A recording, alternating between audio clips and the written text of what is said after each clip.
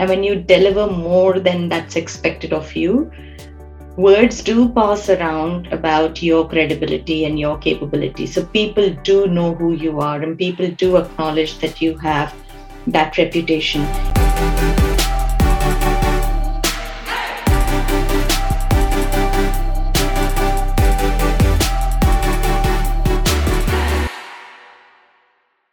Hello and welcome to the Mentors Edition. I'm Michelle Chikanda, and today we're going to be trying to answer the age-old question, which is, should I stay or should I go? Oftentimes in our careers, we feel like the only way we can get further ahead, that we can speed up our career trajectory, if you like, is to move to a different organization. And today I'm going to be speaking to a woman who, in my opinion, is a force of nature. She has proven that you don't have to do that there can be great fulfillment from staying in one organization, but allowing yourself to grow with and within that organization. Anjana Srinivasan is currently the Wealth Model Transformation Lead in the UK. When we last spoke, she was the COO of Global Marketing for HSBC. So even since we last spoke, she's moved roles, she's been promoted again. We cannot keep up with this woman. What I love about Anjana's story, though, is she talks about the power of your mindset. She talks about, how she has a system for what it takes to succeed. And I want to share her story, mainly because it's all about how she managed to get visibility within one organization. Sometimes we feel like we are not seen. Sometimes we feel as though there is nothing we can do in our organization. And what I love about Anjana's story is that it gives the power back to you. So here you go, grab a pen and paper, get ready to take notes. I know I'm old school. Some of us take notes on our gadgets, but do what you need to do, because this is so jam-packed full of inspiration and ideas and wisdom. And the way that she describes her journey from India to dominating in the UK is something that you have to see. I'm not going to say any more. Here is Anjana. Okay, Anjana, thank you so much for joining me. I'm really excited about, our conversation, having spoken before. I know that there's so much you have to share. But I guess I have to start from the beginning, because there's always the assumption that, somebody was born this way. Is it nurture versus nurture, etc.? So tell us a little bit about your childhood. Tell us a bit, how did you grow up? What kind of household?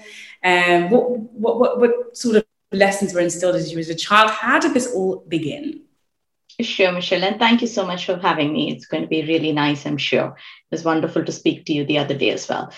The first thing that comes to my mind about how I grew up was happy, right? The atmosphere at home was with lots of people coming. We were a very welcoming family of people across all ages, because we lived as 3 generations in one roof. So granddad's friends, dad's friends, my brother's friends, my mom's friends. We had everyone coming home. So the house was always buzzing with people. The kitchen was always running full time.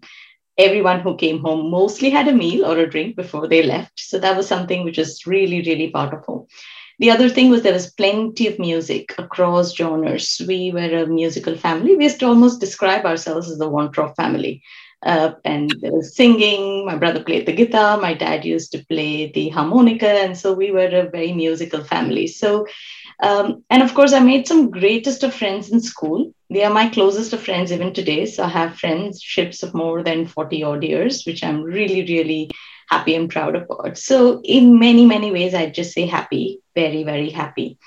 I was the youngest in the house. My granddad's pet grandchild and only granddaughter. And we were incredibly close. So my granddad and I shared a lot of time together. And when you ask me about values, I think when you live under, 3 generations under one roof, it's not something that you're so conscious about. I think it comes through very naturally.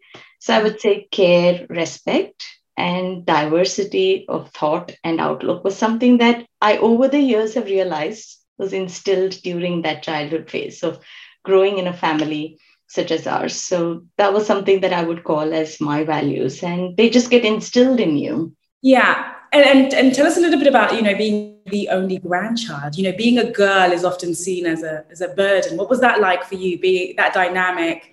You know, there's lots of cooking happening in the house, there's lots of music, what was your role in that? And how did you feel about being a girl? I mean, we probably don't think about it when we're much younger, but what was that experience like for you? So I think unusual for our family, there were always fewer girls than boys. So I was the only granddaughter. So my granddad had two other grandchildren and they were sons. So I think I was special in that way. So I didn't necessarily have that feeling of being girl and being different. Because I was a girl, there was an element of extra special in that household. And so there was always that feeling of being that, that one exclusive one. And when you talk about girl and cooking and things like that, my mom had a very different view for me. So she didn't necessarily teach me how to cook, Michelle. For someone of that generation, she decided that kitchen hours were not something that I must have. She probably had bigger dreams for me, and she believed that I could do much more than that. And somewhere in her mind, culinary skills are something that you need to pick when there is an absolute need to, not something that's a must have. Interestingly, I never cooked till almost my 40th year. I started only after that. And I would say that the pandemic has been the one that's actually honed my cooking skills because you had no choice. So she was absolutely right. In many ways, I believe I lived her dreams. But cooking was not something that I was involved in during that home, in that period during my childhood. Okay, so there's magic in that because I mean, most parents, when a woman of that time not teaching her daughter how to cook, for me, strikes me as what's the word I'm looking for? Unusual. Not just unusual, but before her time, right? And also, let's be realistic, the dynamic, the cultural implications of that, right? And a woman just saying, no, my daughter doesn't need to cook, which is the truth. Yeah. But I feel like, being a thought leader in that respect and that being given to you, a precious gift given to you at an age. I would also add an element of boldness, Michelle, because I think it takes courage to actually, make some of those choices. And the choice she made was, no, I don't need to teach you this. This is something that you can pick. There are other skills that we can focus on. And that you're someone more than just being able to, manage a kitchen. And that requires an element of, like you say, forward thinking ahead, and then being able to be different from what others would expect in that time. So right. I'm really grateful for that. And I'm glad that I've been able to live her dreams in more ways than one. And of course, today I do cook reasonably well, and it's something that I picked up only now. Yeah, just a caveat, but it's right. There's a lot of the times when we are younger, I certainly was told you have to know how to run a household, right? You have to know how to cook, you have to know how to clean. But again, anybody can acquire those skills. What your mother gave you was the ability to say, focus on other things. Focus on the things that won't necessarily come your way by default, and that is a precious gift. And I love that. And I think that she taught you to be okay, I guess, by that, by not teaching you how to cook. She taught you to be okay, to not accept everything, right? Why should you be able to cook because you're a girl? Indeed. And I loved that. I absolutely love that. Let's move on a little bit because there was another person in your childhood who shaped your thinking in a non-linear way. Yes, and I recall our conversation when we last spoke. So my dad's youngest sister, she lived with us, and she was born with cerebral palsy. And in hers, of course, she was born at a time when she lived 44 years with that condition. And her cerebral palsy was probably one of the extremes where her ability to move was negligible, as in she couldn't move without assistance. She had a vocabulary of probably just 10 words that could just express whether she had needs.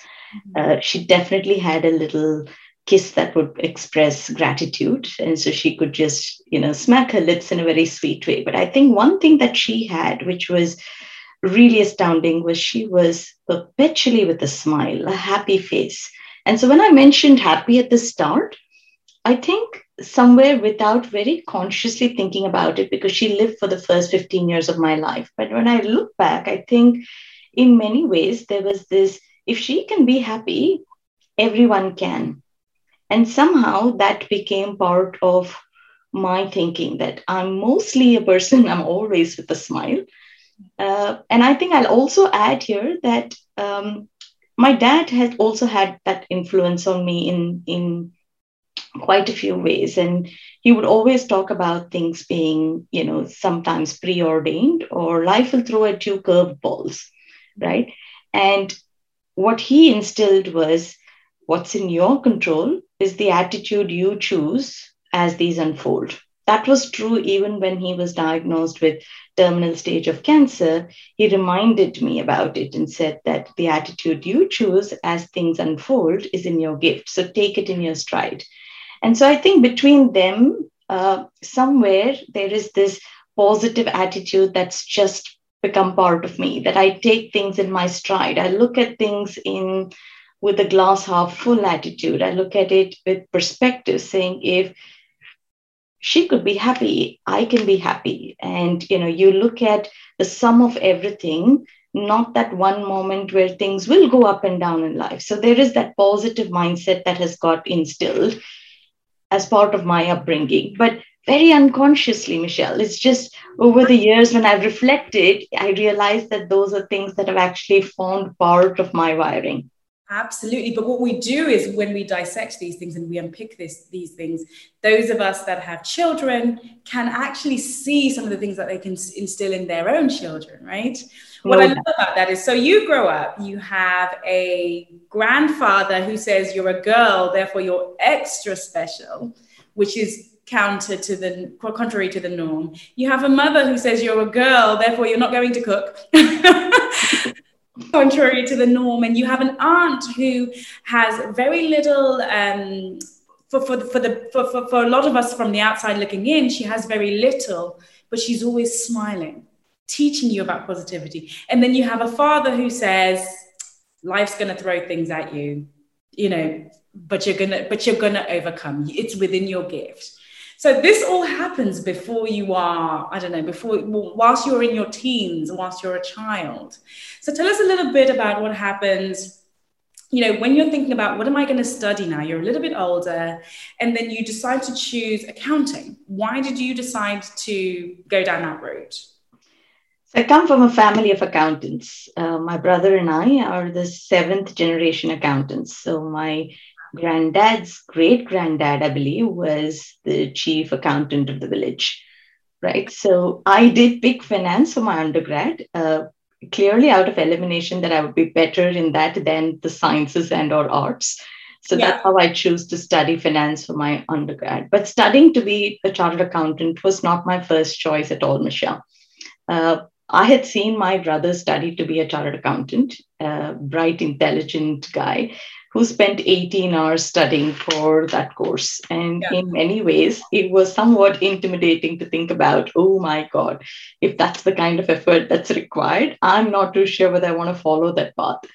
But as I finished my undergrad, when you start to look at this, it cannot be ending here. You ought to look at what next. And my husband, whom I was dating back then, was very clear that, you need to think of what's next. This is when my brother actually convinced me that I could actually take CA as a course. And I think one thing that he did tell me then was, and knowing very well that I was rather intimidated by the hours he spent, was that he saw in me an ability to be quite focused and structured. And he said, those two attributes that you have will actually make you see you through this exam. You might do it slightly differently than I, but then you have the ability to do it as well. So I'd say he instilled that element of confidence. Now, of course, when I got into the course, it was a roller coaster ride. It's very demanding. It requires the same amount of effort. I don't believe anyone is spared of that effort at all. But when I look back, I'm glad he convinced me to do it because I've had a fantastic career. And I'm glad that I did take that path. It felt a bit hard and, it's one that no one escapes in terms of the effort you need to put in. But it was being incredibly rewarding. He was my first boss, so he was the most demanding of all. and the hardest I've had. He knows that. I've said that to him multiple times. I think he takes great pride in who I am today. And so whenever there's a recognition, he doesn't fail to acknowledge that she was once my apprentice. So yes, I mean, he had a big influence, but that's how I went about actually picking this course and then completing the course as well. I think I absolutely love that. What I love about that story is sometimes people see things in you that you can't see in yourself. You saw that course and you were like, there's no way. I'm not going to survive. But he was like, no, actually look at your strengths, and your strengths actually lend themselves really well. And he communicated that to you. And I think, again, your childhood and your upbringing and the family that you have were undoubtedly your greatest source of wealth. You know, being able to be given such gifts and being, you know, pushed in the right direction, because some people might have resented the fact that they come from a family of accountants and having to do that. But actually the way that it was done, you know, the way that your family and you went about it, and the gifts that they gave you along the way makes it special. And it's a moment for, sometimes we always want money or to grow up to be wealthy, but sometimes the richness is actually in those familial experience, in those words of wisdom, in that guidance that sometimes we don't appreciate because we don't necessarily spend the time reflecting on it. And I love that in your story, it is essentially what has made you you. No doubt. Different people in these different ways. So no amount of books could have taught you that. No amount of money could have given you that. And so this is, again, another example of the richness that can come from our relationships and the power in them. Okay, so you then start to work for the family business, and then what happens? Okay. Yes, so the 3-year course was intense, and then I took a short break after I sat for my CA final. So rather, as I finished my apprenticeship, I also married my childhood sweetheart before I took my final exams. Now, that could feel a bit, you know, in terms of timing, is this the right thing to do? Because I think like sabotage. Yeah, I don't know whether everyone saw it as in, you know, potential sabotage. There were definitely jitters in terms of how am I going to manage the excitement of being a newlywed and tackle a course as challenging as that. And I think somewhere for me, it was the confidence that the support I have from my to-be husband and his family is going to be something that's going to make me see this through. Also, I think not being in my own home where there are already accountants, qualified accountants towering over me, sometimes felt like probably lesser pressure to actually, you know, form my own path. And so being part of my husband's family and their incredible support, I think I had all the continued encouragement to do whatever was needed to get the right outcome. So I had no trepidations at all. I was very clear I was doing the right thing. I know others did, but it wasn't something that I was concerned about because this was in my control and this was something that I had. And in fact, when I did clear, Michelle, my dad congratulated my husband along with me because he felt that without his support, it wouldn't have been something that would have been possible. So I was telling you, I took a short break after I did my exams. And this was the time I was reflecting on what next. And in those 3 years of work, you quit the family business, you quit your job. I didn't quit the job yet. I wrote the exams, I finished my apprenticeship, and I decided that till the results are out, I'm going to take a break. Okay. And during that period of taking a break, it was a period of reflection, as in, depending on what the result and outcome is going to be, this is probably my time to think about, you know, who is Anjana? And is Anjana more than daughter of, sister of?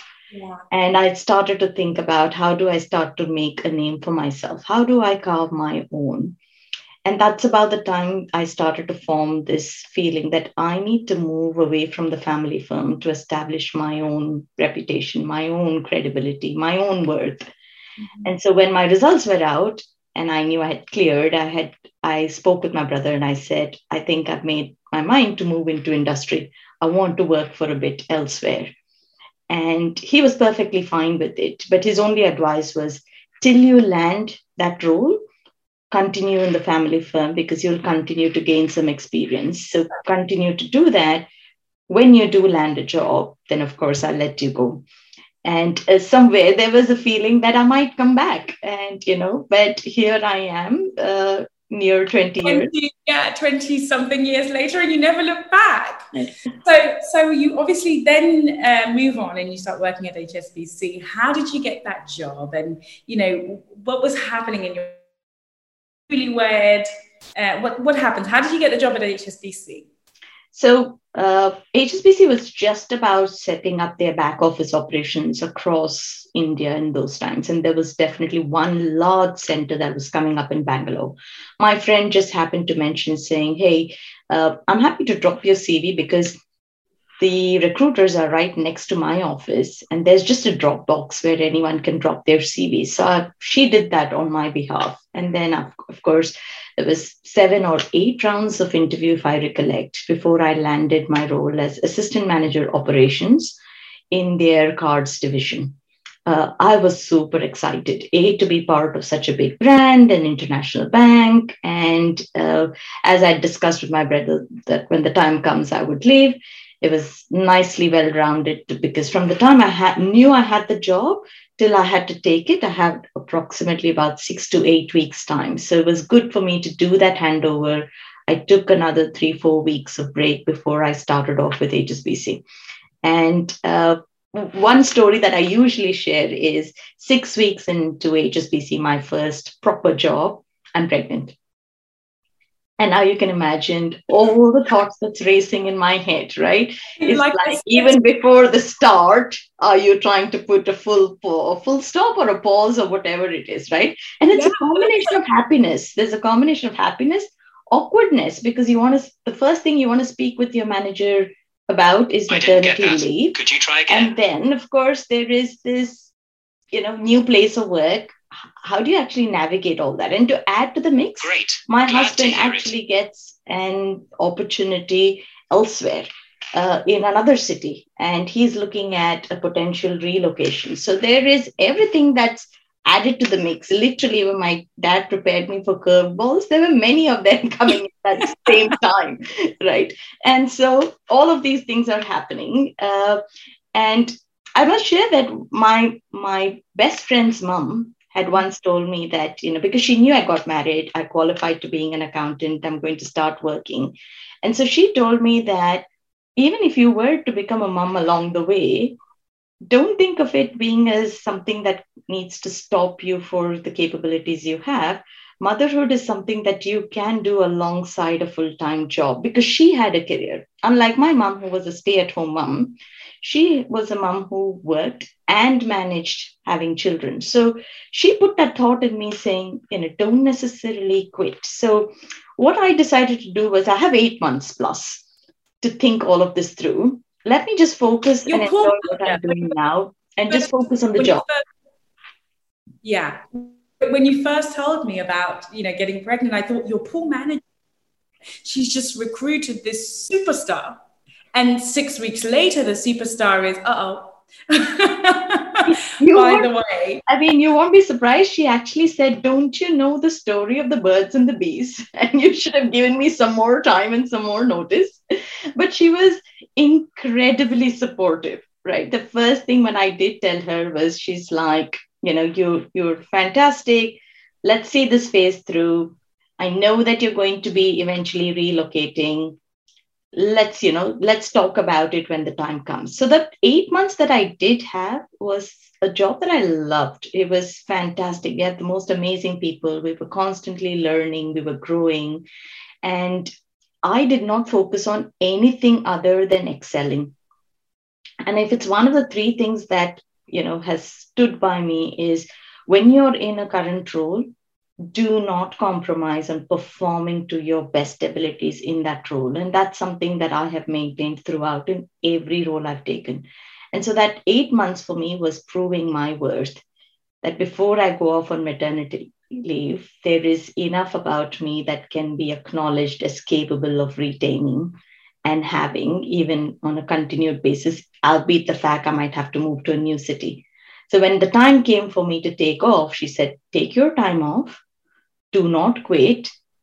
we will work something out for you in that new city, but when the time is right, but just enjoy this period now, take that time off. And so that's how she let me go. Today, if you think about it, of mentors, sponsors, they're concepts that we talk about so comfortably. Back in the day, we didn't necessarily acknowledge the roles of what these people actually played for us. And for me, she was a mentor, sponsor, and something more. Because when the time did come after I had taken my break, 4 months into my maternity break, she had reached out to my husband and said, looks like there's an opportunity coming up. So your sponsor, your manager, reaches out to your husband, not to you, because she's strategic. I guess when you told me this, I thought, wow, what a strategic move, because you're there in baby brain mode, fully absorbed. So she says, okay, I need my superstar back now.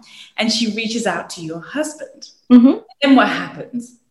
All right. So by this time, I've already moved cities, right? I've taken a 2-month-old infant and I've moved from Bangalore to Hyderabad, right? And it's much harder to have your baby outside of you than inside of you, because there's just so much you're coping with, right? My brain was perpetually filled with when's the next feed. I wasn't necessarily thinking about my career, next steps, or any of it, right?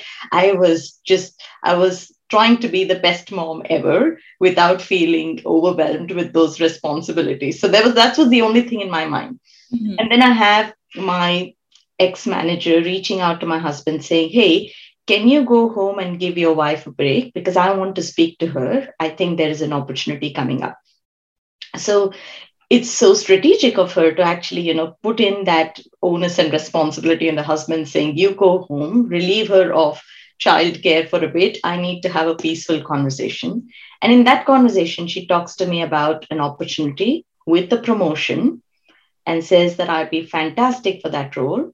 And I just need to turn up for the interview, because she said she'd got the right permissions to get an HR sign off, because no one returns from maternity with a promotion. Exactly. So she needed a sign off, because I had not even worked for one whole year in the bank. It was just about 9 months. So she updated my CV and she applied for me. So when you think of this person, they're more than just a mentor, sponsor. Okay, so but I agree. I mean, this woman sounds like a force of nature. Not only was she strategic, but she saw something in you, mm-hmm. and also she saw an opportunity to grow the business at the same time using the skill set that you brought. One question that everybody is wondering is, okay, you were pregnant pretty much straight away. What did you do such that this woman sees all this potential in you, that she's willing to do all of that for you, even though on the face of it, it looks like you let her down by getting pregnant? What did you do in that period of time? What mindset did you have? What was happening? So in that focus in the role that I had, and because I was probably the only accountant in the mix of people she recruited, she'd given me an extra specific task on setting up a unique unit within the operations team, because that required an eye for detail, that required something which needed to be set up from A to Z. Mm-hmm. As part of that, she saw that potential. It's my first time job, it's my first time in the organization, and I'm establishing an entirely new capability within the larger team. Also, within the first 4 weeks, I was able to identify, external fraud in that activity. And the bank had this process for a number of years and externally managed by a third party, and they were not able to detect it. So part of my identification of that piece meant that we instilled fraud training for the process as well. So there was lots of things that could get delivered. The outcome was visible, even though it was a very short period of time. And so setting up that separate unit, identifying fraud training as a requirement in this process, because we could save the bank multiple, millions of dollars if we do that as part of the process. All of that was just something that came about during that short 9-month period. So I think I had the platform to demonstrate my abilities. And as the opportunities came, I just seized them. And even I recollect having a first career conversation with her. And she was my skip level manager. She wasn't my immediate manager. Yeah. I remember having a conversation with her, and she's like, would you consider, the next role from an assistant manager to a manager? And I'm like 6 months pregnant, and I'm nodding my head, Michelle, saying yes. Not even thinking about, okay, when is this going to happen? But I'm just saying, yes, I will be ready when the time comes. And so I love that you're pregnant this whole time. Most people are like, gas off the pedal. I'm pregnant. Let me just rest. You're like, gas on the pedal. Yes, yes, yes. Let's find opportunities. Let's grow this business. Let's move forward. And whatever comes my way, I'm going to tackle it head on. No, it was buzzing. Yeah, I was buzzing with energy and positivity. And it was just the most delightful period of my life, in the sense that I enjoyed that phase, and I enjoyed that ability to contribute. I enjoyed some of the recognition I had for those contributions. So it was very, very rewarding. And so I was not gas off the pedal at all. I was more gas on, because I thought, if I have to prove my word, this is the time to prove it. And so taking, foot off would only make things harder. So why do that? So it's not something that I do at all when I start a role. It's like, it's always foot on the pedal, gas pumping. Exactly. I absolutely love that. So your manager organizes this new role for you, and you then go in. After maternity, you've got a baby, you've got a very young baby, you've got a new family. How did you navigate that change? Because it's not easy, and a lot of people have to make that transition back into work. You're virtually a different person than you were when you left. How did you navigate that period? It was simpler, because I got the support of my parents as well. So the moment they knew that I'm signing up for a role again, my mom just decided that I'm packing bags and I'm shifting to your place to help you look after your baby. Amazing. Yeah. And she didn't need to check with anyone. It was a call that she took by herself. And my poor dad had no choice but to just follow her. So he had to come along as well. So I think I had that support system at home, which made me think of work with the right focus again. So the fact that you can focus on excelling, because you don't have to worry about home. You don't have to think about a nanny saying, it's time, I need to leave, you need to rush back. It was mom and dad at home. And for me, the peace of mind that my child's going to be brought up by whom I was brought up, and he's going to have the benefit of having 3 generations under one roof, which is what I grew up with as well. So it felt like the right win-win. So there was never that, constant worrying about leaving an infant at home. I had the flexibility we lived very close to work. So I had the flexibility to come back for a short while and go back.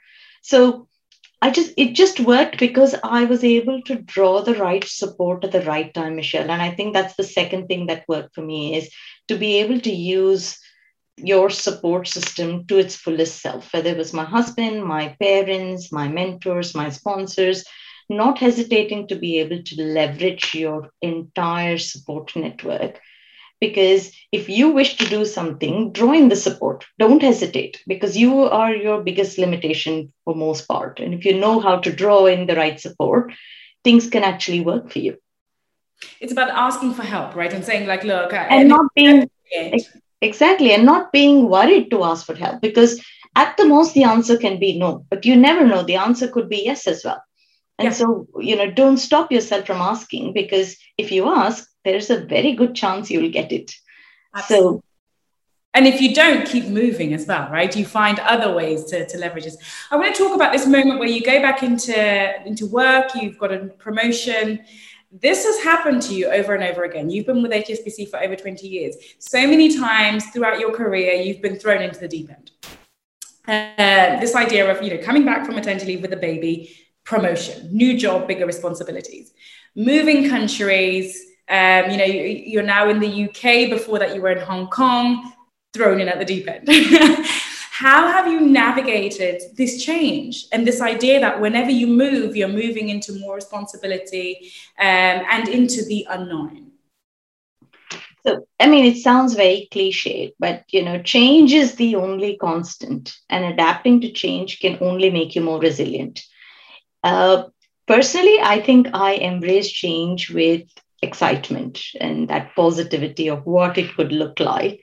And going into a bit of that unknown and being back on learning curve is also an exciting thing for me. So I'm not someone who walks away from that change. I actually jumped right into it. And I think one comes up with your creative best solutions when you are challenged and when you're put in that deep end. And so coming out rising is something that is exciting of that process. And so that's something that I've done.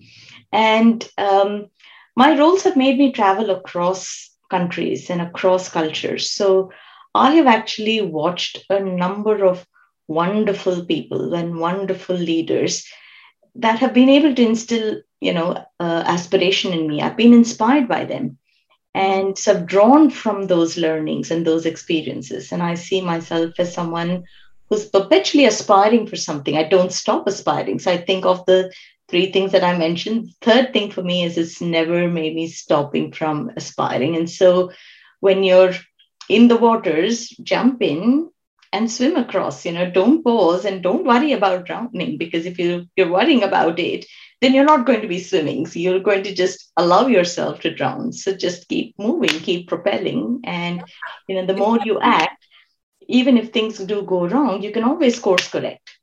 So it's like using every ounce of energy to focus on the result that you want, rather than wasting energy, losing energy on the things that you can't absolutely happen. But tell me this, you've had so many opportunities, as you've said.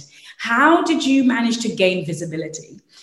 Because your roles have been varied across the years. You seem to just go from promotion to promotion to promotion to promotion. How did you manage to do that? Because some of us have had to do that across organizations. How did you manage to achieve this within one organization, gaining that visibility where people say, I want to give Angela that opportunity? How did you manage to get people to see you? Mm-hmm. It comes back to those three things that work for me. But it's a great question, because people do ask me, how do you sustain visibility? And and it's not formulaic at all, because you can build visibility, you can establish credibility and reputation, and then of course if you move from one country to another, it's almost like a taximeter down again and you're starting again, right? And so you have to really start from the grassroots levels again. But when you build trusting relationships, somehow those capabilities are things that you take along even when you're starting afresh. So you start to look at it once more. So where the visibility is helpful for me is, one is I've always tried to focus, like I said, on excelling in my current role.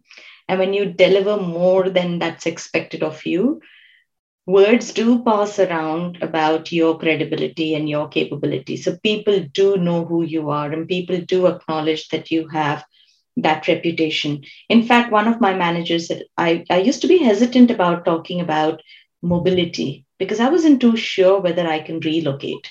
And so anytime that conversation came, I would shy away from that conversation until one year when I did ask, saying, must I move or must I demonstrate flexibility to move out of the country? And this manager of mine said, your talent worthy of export.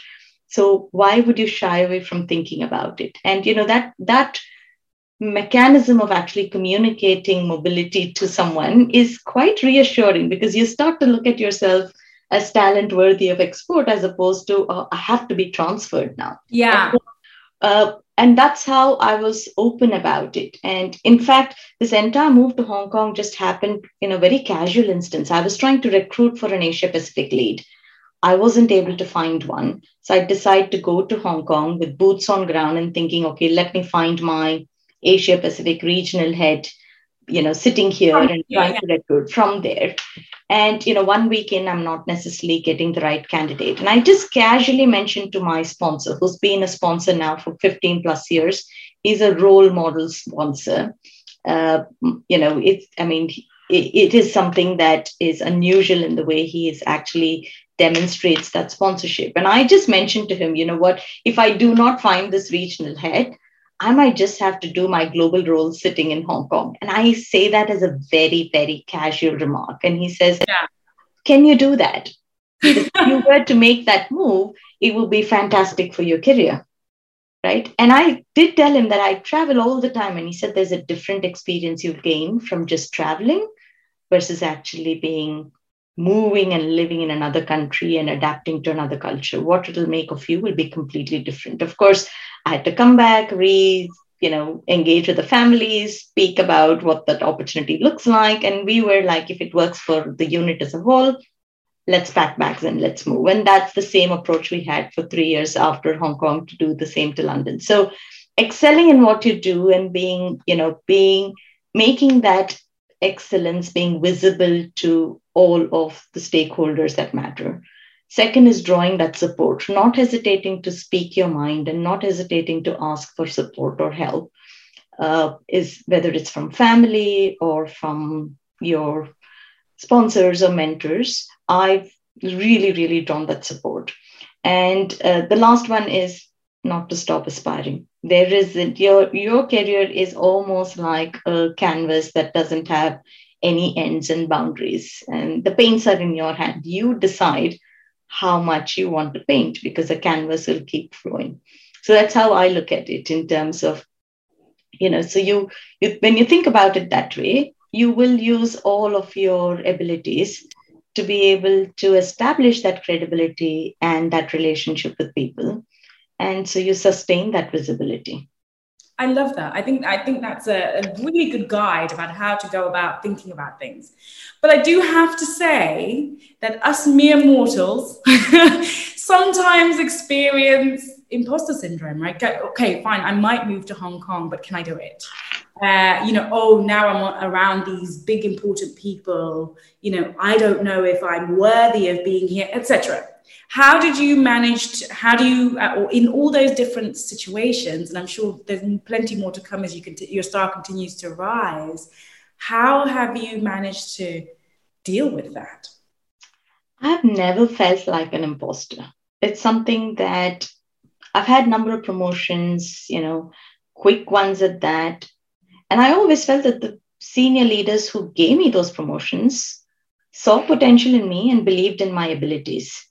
And that was my responsibility to live up to their expectation. So if I had to start worrying about not being able to do things, then my focus will shift from excelling in what I need to do and start worrying about things that are honestly inconsequential, because your worries are things that can actually take you down a path which is unnecessary. So when I have had those roles much faster than many others, I have believed that I've had to live up to that expectation. So the focus instantly is about what I can do, what I should be doing to get on to on this up running without necessarily having pauses and worrying about what cannot happen. And that's the fun. Like I said, I embrace that change. So there is that little bit of adrenaline rush in trying to figure something out. And it is not necessarily one that pushes me into that imposter syndrome mode at all. So I think I'm quite fortunate. I tell a lot of women whom I mentor saying, do not think about the things you cannot do in a job. No one takes every aspect of a job description A to Z, right? If you're 80%, awesome is good enough. You don't have to be perfect. And over time, you will develop the balance 20%. And we're all one that will progress from starting at some point, and we definitely evolve with those additional, inputs and support and learning. And so it is a journey. So you can't expect to be this perfect person in a new role on day one. Absolutely. And I think that is something that we all crave. We all crave to walk in being the expert, but what we don't acknowledge is that there's no room to grow. And there's no room to run. And that 80% for me, if I have 80%, that's plenty. I always sort of think if I'm 3/4 of the way, 75% of the way. Good enough, indeed, for each one. Because I have some room to learn. I have some room to grow. I don't want to be 100%. Indeed. And that 75% is immense for you to even contribute ably in that role, right? And so you're able to show 75% before anyone even realizes that you're equipping yourself with the balance 25. So you might as well focus on, showing them that your 75% is of more value than the 25% you're seeking to learn, because that's the value you're going to gain. But they're already getting 75% of your value. Yeah. I mean, I want to come to your current job. It's always like this. Maybe next week, or maybe by the time this airs, you'll be in a different role. But I want to talk about your current role. Tell us a little bit about that. As an accountant, we know you have been an accountant, but tell us a little bit about your role now, how you got there. I mean, it will make sense given the conversation we've just had, but tell us a little bit about that. How did you get that role? How did it come about? Okay, so in 2016, I was part of the bank's flagship program called the Aspiring COO program. So mentally, I had made that transition of moving from risk and control specialist roles to a more leadership type role. And largely because in my risk and control roles, I had equipped myself with a number of leadership capabilities, whether it was change management, people management, finance management, or introducing new technology, new process, etc. So I had built that experience alongside that technical knowledge of risk and control. So landing myself in the Aspiring CEO program was the first time I'd rewired my thinking, saying that could be a career path that I want to take. I also recollect telling my family and almost every senior member in the organization that my next role will be a COO role. So I knew that it was not just to rewiring myself, it was to rewire everyone else's thinking so that when they think of Anjana, she's not just a risk and control expert. She is someone who has gained so much more out of those experiences that she is, got the credibility to actually establish herself as a COO candidate. So doing that, I mean, it took me almost 4 years to land this job, because my sponsor, again, whom I'm known for the last 15 years, someone reached out to him saying, I'm looking for a COO of marketing. Do you have someone in mind who can actually fulfill this role in a manner that will be really complementing? So he recommends my name. And then I get tapped on the shoulder saying, hey, there's a marketing COO opportunity here in the UK. Again, I want to be in the UK because my son is just about finishing his grade 12. He's all set to look at university applications and move. So I'm not necessarily keen on moving out of the UK now. Having done those moves from India to Hong Kong and the UK, I'm trying to look at some more stability for the family as a whole. And so this opportunity came up, and I have never done marketing. And so I'm here in the interview trying to sell myself as a first-time COO candidate, but I'm trying to draw all the common features of my experiences. Can I stop you for a moment? This is when all of us go, I can't do it. There's no way. I've never done marketing. This doesn't make sense. Maybe they can give me something in the middle. But what does Anjana do? I'm looking at it as saying, I haven't done marketing, so I have something new to learn. That's going to be fantastic. I've done back office operations and moved to the business. Now moving right in the front will give me that total back to front experience. I'm looking at all the learning opportunity I'm going to get. And I know I need to sell myself for that 75% that I already have that will add value to the marketing capabilities. So I'm doing my interview with selling aspects of what I have done, which focuses on customer, data, and growth, and trying to draw parallels saying how the marketing function also looks at customer, data, and growth, but with a slightly different lens. And so here I'm being very upfront with our CMO saying, I'm not a marketer, but I don't believe your COO needs to be a marketer. Your COO needs to be someone who comes with COO attributes. So I'm actually selling myself to be picked up for the skills that I have, knowing very well there are skills that I will learn, which will allow me to grow. Right, so you put them into a bucket. You put your skills I don't have in the 25%, but here I am telling you about the 75% and how it's going to be amazing for you. I love that. So you didn't see it as a limitation. You saw it as a positive, as an asset to that team. Totally. And I knew that there is so much value that I can bring to that team. So they are going to benefit with my inclusion into the team. And I'm going to benefit from learning something completely new and different. So I did bring it about as a win-win situation. The nicest thing I think I had was when my CMO left. She left me a thank you card and she said, uh, I've been the best COO she's had. And given that that was my first COO role in an entirely new function, I actually treasure that she was actually able to see that 75% value rather quickly. Because if I had worried about building that 25% upfront, then I wouldn't have been able to demonstrate the 75% that I already had that I could contribute. So there's always that conscious thought process around bring in what you're already good at, establish yourself, and along the way, pick up all the new things that need to make that more holistic. Absolutely. Rather than spending the entire time with your eyes, in the rear view mirror, out this window, out that window, focus on going forward with what the skills you already have. I absolutely love that. Okay, so we need to wrap this up now. And I would like to ask you, what advice would you have to share for somebody who is somewhere along this journey? Maybe they are newlywed, about to get married and worried about their career. Maybe they have just had a baby and wanting to go back to work. Maybe they are, I've been in the same organization for, a long time and I need some visibility. Wherever they are in their journey, what would your advice be to somebody who is somewhere along the journey that you went on? I would say that, my scenario could be unique and each one's varies, right? And some of it could be common for others as well. And for most women, timing that baby can be a very, very important thing in terms of what it does to their career. But I'd probably just summarize my 3 points of what worked for me. And like I say, it's not, formulaic, but it's definitely something that others can actually look at absorbing because it worked. One is do not stop aspiring. Do not limit yourself to saying, this is what I studied to be. This is what I should be doing all my life.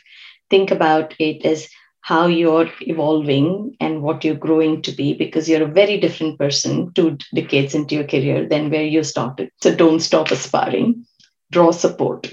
Draw support from your complete network, whether it's family, whether it's friends, your sponsors, mentors, anyone in the organization. Just ensure you draw the support. When you ask, you will get. So do not hesitate from reaching out. And no is also an answer. So it's perfectly fine to acknowledge no also as an answer. And excel in the current job you do. There is nothing greater than demonstrating your worth through your performance. So when you perform in your current job and focus on doing that and being your best, you are definitely only building your credibility. So do not lose sight of having to excel, because no one will support you if you're not a performer, right? And it'll limit your aspiration if you're not a performer. So these 3 things somehow go hand in hand. I love that. I do have to say, before we wrap up, there is something about you that struck me. Every time you have spoken about a challenge or being thrown in at the deep end, your face lights up. and I have to say, I love that. I'm going to work on rewiring my brain, because a lot of us, when we hear challenge, our faces, we lose all that energy. But as you said, the power of focusing on what is within your control and being positive and actually, again, looking at those curveballs that your father taught you about and actually relishing them and using them to say, okay, I'm alive, I'm moving forward, I'm growing. This is why this is happening, is definitely something that I'm going to work on. So thank you for sharing that with me. And thank you for sharing, the gifts and the beauty of relationship and connection in our journey towards driving towards our success and our ambition and our growth. And fulfilling our potential. Anjana, it's been an incredible hour, and I'm so grateful for your time, and I'm sure we will speak again soon and share again soon. Thank you so much, Michelle. I've really enjoyed it as well. Thank you very much for having me. Thank you.